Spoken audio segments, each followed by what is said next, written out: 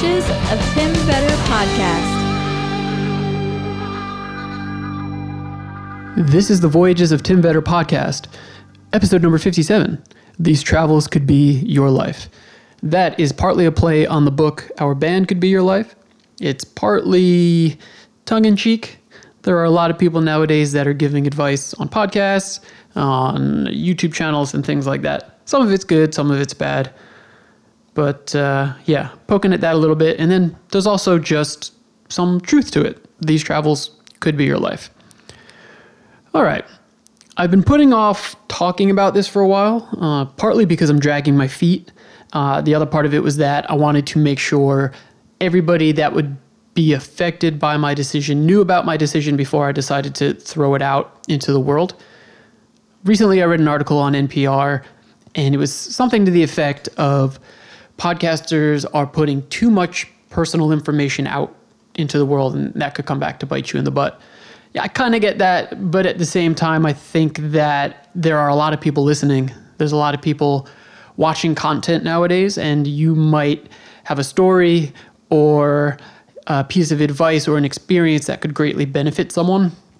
And so I think that potentially what I'm going to talk about today could benefit a lot of people. But I also understand the need to keep certain things private, and I'll kind of explain when I get to those parts. Okay, I am 31. I will be 32 in just a few weeks. I've been working in education for the past 9 years. It's what I went to school for. It's been my career. It is what I do like to do for work.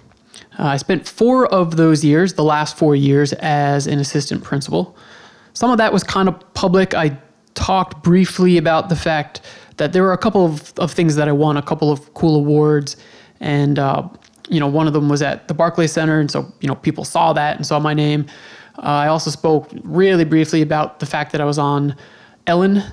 I've had a lot of really great experiences doing my job. It's really helped me to grow. It's given me confidence. It's helped me to mature in a lot of ways. I can recall a time when I was in college and in grad school, and I was really kind of shy in the public speaking settings. Grad school, for me, a lot of the classes where you would read a book a week, and then in a circle, you would be expected to speak about your opinion or, bring up something historical related to what you read. And when I was that age, I always felt like, all eyes are on me in that moment, and it was kind of tough. Now, obviously, I've been able to combat that, and a large part of that is because of the very public nature of my job, speaking in front of a lot of people, being required to remain calm during hectic situations, to be a mediator for both children and adults, or mediate a situation between a child and an adult. A lot of the responsibility is on your shoulders on a daily basis. People are constantly coming to you for help. Some of those folks are much older than you and more experienced, and you're still kind of required to be that rock. It's also been a position in which I've learned leadership. I've learned when it's okay to say, hey, I don't know, but I do need to call on someone else to help me out and to be vulnerable in that respect. So it's been really good for me. And there's been a lot of beautiful moments. There's been some heartbreaking moments. There have been unhappy moments. Kind of run that, whole gamut of experiences. I've met some amazing people through that. Some of those people have been talked about on this podcast. Young Willie B, the big dog, Kevin, who's been on the podcast, Caroline, who, if you recall, helped me when I stepped on the sea urchin. She was also in Bali this past summer when I was there. So I've met some lifelong friends who are really important and special to me and are also involved in my travels. Despite all that, there are some things that I just wanted to change for me. I put in really long hours every day. I know people might think, you work in a school, you have all this time off. Well, no, not really. And it's a charter school, so the year is a bit different. But my days are, without commuting, always over 10 hours. With commuting, we're talking, that's 13 hours door to door. And then there's things that I like to do, like stay physical and be active and work out. Sometimes it's hard to get movement, with your body throughout the day, or fresh air, or natural light. There's also things that I started feeling like just getting caught up in the momentum of life. I think I think I've talked about this a little bit in the past, but I don't know, some days you wake up, you automatically walk to the coffee pot, you turn that on, whatever it is you do, turn on the news, and you kind of follow this routine, almost like you're a train along a track every day. And I can kind of see how some of the things that I want to accomplish might not get accomplished if I continue on the current path that I'm on. This does not mean that I am never going to work in education again. I most certainly will. And it might be a lot sooner than later. Really, like the purpose behind this is that it's always been a dream of mine and a goal of mine to see the world. That's obviously been the, overarching theme of this entire podcast. And I've been quite fortunate to be able to do that in the last few years, but it's been in short spurts. It's not quite long enough to sink your teeth into a place before you're leaving that place. And what are some of the things that I like best? Experiencing new things, meeting new people, learning, being outdoors, using my body, hiking, swimming. I love the sun. I love trying food from around the world. I like to talk to people from other cultures and to learn from them and to hopefully be influenced by them and to grow from them. And so I get to do those things, but for a very short amount of time. And my list of places that I want to go and things that I want to experience is quite extensive. And when you weigh that against the hours that will be spent working in the way that I have, like if you were to take the next 5 years, say, and you add up the things you want to do versus the amount of time that you're working, I'm only going to be able to accomplish or achieve a small fraction of those things. And so what I'm doing is I'm stepping away for now, and I'm going out into the world, and I'm going to be traveling for an extended period of time. So there's a lot that I want to get into. First off, the plan itself is quite minimal. I don't have an end date. I do have a set amount of money that I'm comfortable spending before I think, you're going to have to start to figure something out. Whether that happens in 12 months or in 2 months, I don't know. I haven't traveled, again, for an extended amount of time, and I'm also kind of leaving this open. I know things that I want to do, friends I want to go back and see around the world, new places to see, and I'm not quite setting like hey, I'm going to be in Sri Lanka from July 1st to July 27th. I'm leaving it open so that I'm not stuck to any type of a schedule. So yeah, let's get into some of the things some of the initial thoughts that come to my mind, because there's been a lot. It's partly exciting, it's partly scary. There's a lot of unknown. I want to make it just really clear that I in no way see myself as a victim of circumstance or a victim of life.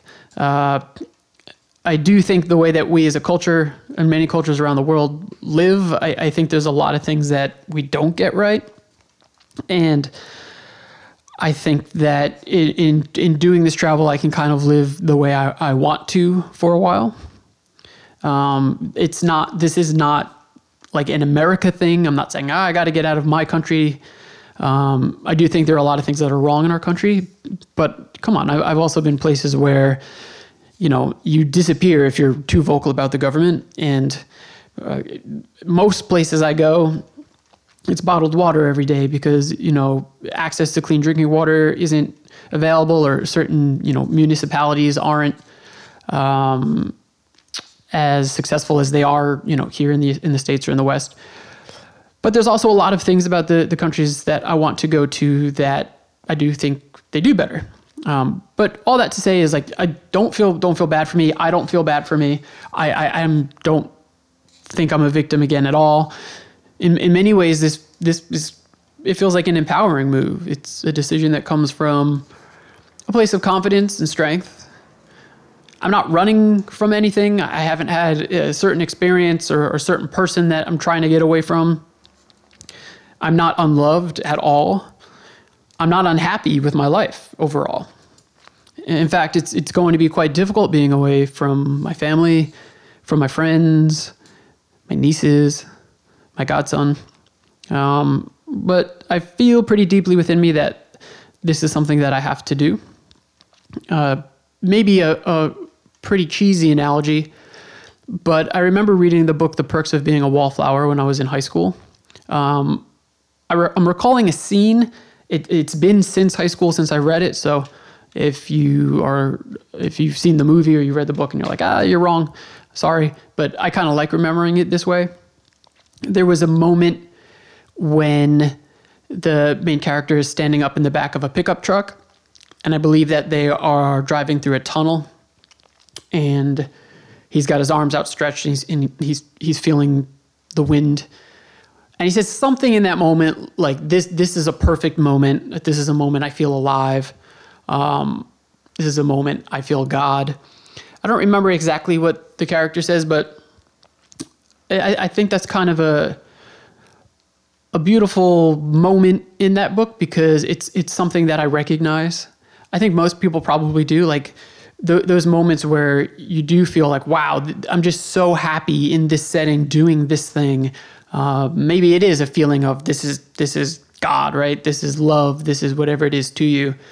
And I feel like the majority of those moments that I have felt when I'm traveling. Not all, but I feel it more often when I'm traveling. Obviously, if you've been listening to this podcast and you know the stories, you know that I have been able to experience a lot of cool things while I'm traveling, and I hope to do a lot more of that. Another thought that comes to mind is, oh boy, like people are going to think I'm lazy and I'm averse to doing hard work. That's not true. I've always had to work hard to get the things that I want. I'm not trying to justify my position or justify privilege or something like that. But I've told the story where when I started my job, I didn't have enough money to pay the next month's rent until I got my first paycheck. And that was like a huge thing. Like, whoa, I can pay my rent and I've got some money left over to go get food and things like that here in the city. Listen, you might be thinking, hey man, I work a 9-to-5 job. I put in honest work. I provide for myself and my family. Yeah, I'm not demonizing that. Trust me. What you do really is admirable, and it's important for you to seek out and to do the things that work for you and your family.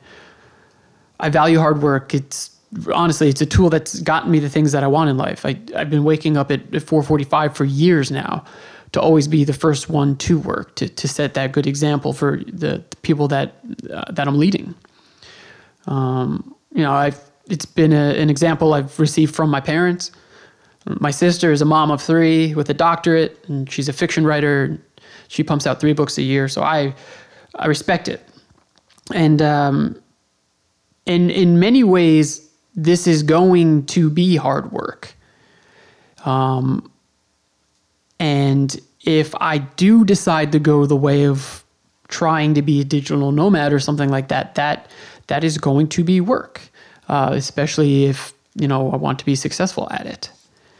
Another thought that I think is important to hammer home is that I don't, and I would give you the advice of, don't become a burden for someone else.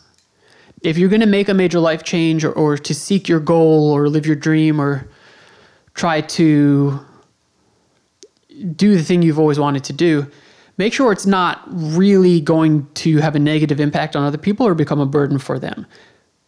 I've set a certain amount of money that I'm comfortable spending before I have to come back. And that largely is because I wouldn't ever want to have to come crawling to someone's doorstep and say, please help me out. I made a selfish decision for me, and now I'm feeling the consequences of it, and I need your help. I've had people who have told me, hey man, if this doesn't work and something happens, like, well, I've got your back. I could always give you a couch to sleep on. And I love that and I appreciate that. But I'm making sure that that is not going to be the case. Another silly analogy, but it's like jumping into the deep end of a pool without a flotation device if you don't know how to swim. I'm researching the places that I want to go. I'm learning about them. We're going to try to minimize frivolously spending money. There are ways to do that, and I'll get into that in a little bit. It's a little bit funny doing this because, bloggers and podcasters, content makers, there's a lot of people, like I mentioned, giving the advice out to the world, but it's always from the perspective of somebody who's already done the thing and been successful and kind of made it. Digital nomads and such. So I'm sort of doing the opposite at this point. I'm kind of giving you the story before I do those things. But again, I don't really know what success looks like in terms of this trip. I know that there are places I want to go. And I think if I touch down in all those places and experience it and talk to people and learn and enjoy my time, then it's been successful. But I might, again, make a run at, making money while I'm on the road. But that'll maybe be a different podcast episode. People's reactions have been both positive and negative. We often forget nowadays that there's nuance to a lot of things. And so there's a broad spectrum of reactions that I've received. And even within some that appear negative, it's important to understand sort of the context of the person's life. Some people are projecting. That is true. Some people maybe are going to tell you, oh, you won't be safe, or I could never do a 15-hour flight, or I couldn't deal with getting sick overseas. And really, they're projecting because they want to be doing either what you're doing, or they want to be living out the dream that they've always had that they're not living. And you're sort of the example of them not doing that thing. So that exists. Some people just love you, and they want to make sure that everything's going to be okay, and they're worried. Some people are upset, again, with how your decision affects them, even if it's in a way that's an unfair burden on them. Maybe people at your job are like, oh, stay another year, because they're afraid of what could happen to their job if you leave, because they value your work and leadership. Maybe some people think, oh, I've got this major life event coming up, and my wedding's coming up, or a holiday, and they want you there. Now they're like, well, maybe he doesn't like me as much because he's doing that. There's a lot of different ways that people could feel about this. My advice would just don't be upset by it. To understand, I've talked about this, I think, a couple times, but at this point, not just, but I read a book called Freshwater. And in it, the author says a few times when somebody has made a decision that she disagrees with or has done something badly to her, they're humans doing human things. Right? We're humans, we're nuanced, and we have a broad range of opinions. So don't let any one person, what they're telling you about you achieving your goal or living your dream, don't let it affect you too much. Something some people say is, how will you have money? That's important. I think that's really important. I'm going to link to an article about, it's by a travel blogger who says, years ago I told you to give up your career and travel the world, and now I'm telling you differently. And one of the lessons she writes in there is that she learned that you have to have money to do this. So I have planned for a very long time in a way. I've saved enough. I've looked at what some bloggers and people who do this, what they say their starting savings was, and I'm okay. like, I compare quite well to that. And I've made decisions for a long time now that have made that possible. I commute in the city. I don't have a car. I don't go out drinking all the time. That's quite expensive. I don't really care about cool clothes. So I don't really, obviously I have a personal style like everyone does, but I don't care about buying name brands and things like that. So I save a lot of money with that. I don't have kids or a mortgage or any of those things, which are obviously quite expensive. So I've been able to live in a way in which I've been able to save a lot of money.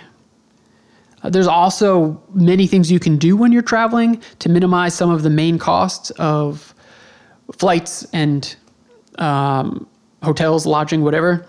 You can do Workaway. Workaway is a program where you pay one fee. It's not a lot for a year's membership. And you can work at hostels or on farms, and you get room and board in exchange for the work instead of a salary. So you can do that and then spend your off time traveling around. There's Airbnb, which often is cheaper than hotels. There's couch surfing. There's hostels. I like to think of it like the nicer your hotel room is, the more likely you are to stay in the hotel room. And so if it's kind of the bare essentials, the things you need, the air conditioning in parts of the world, possibly a mosquito net in parts of the world, clean bathroom. Like my other criteria is away from a lot of noise, certain like touristy streets with like thumping bass through the night. I don't want that. But otherwise, bed, bathroom, that's really it. And, the cheaper you're willing to live like that, the more money you'll have to actually go out and experience things. Credit card points help sometimes with flights and things like that.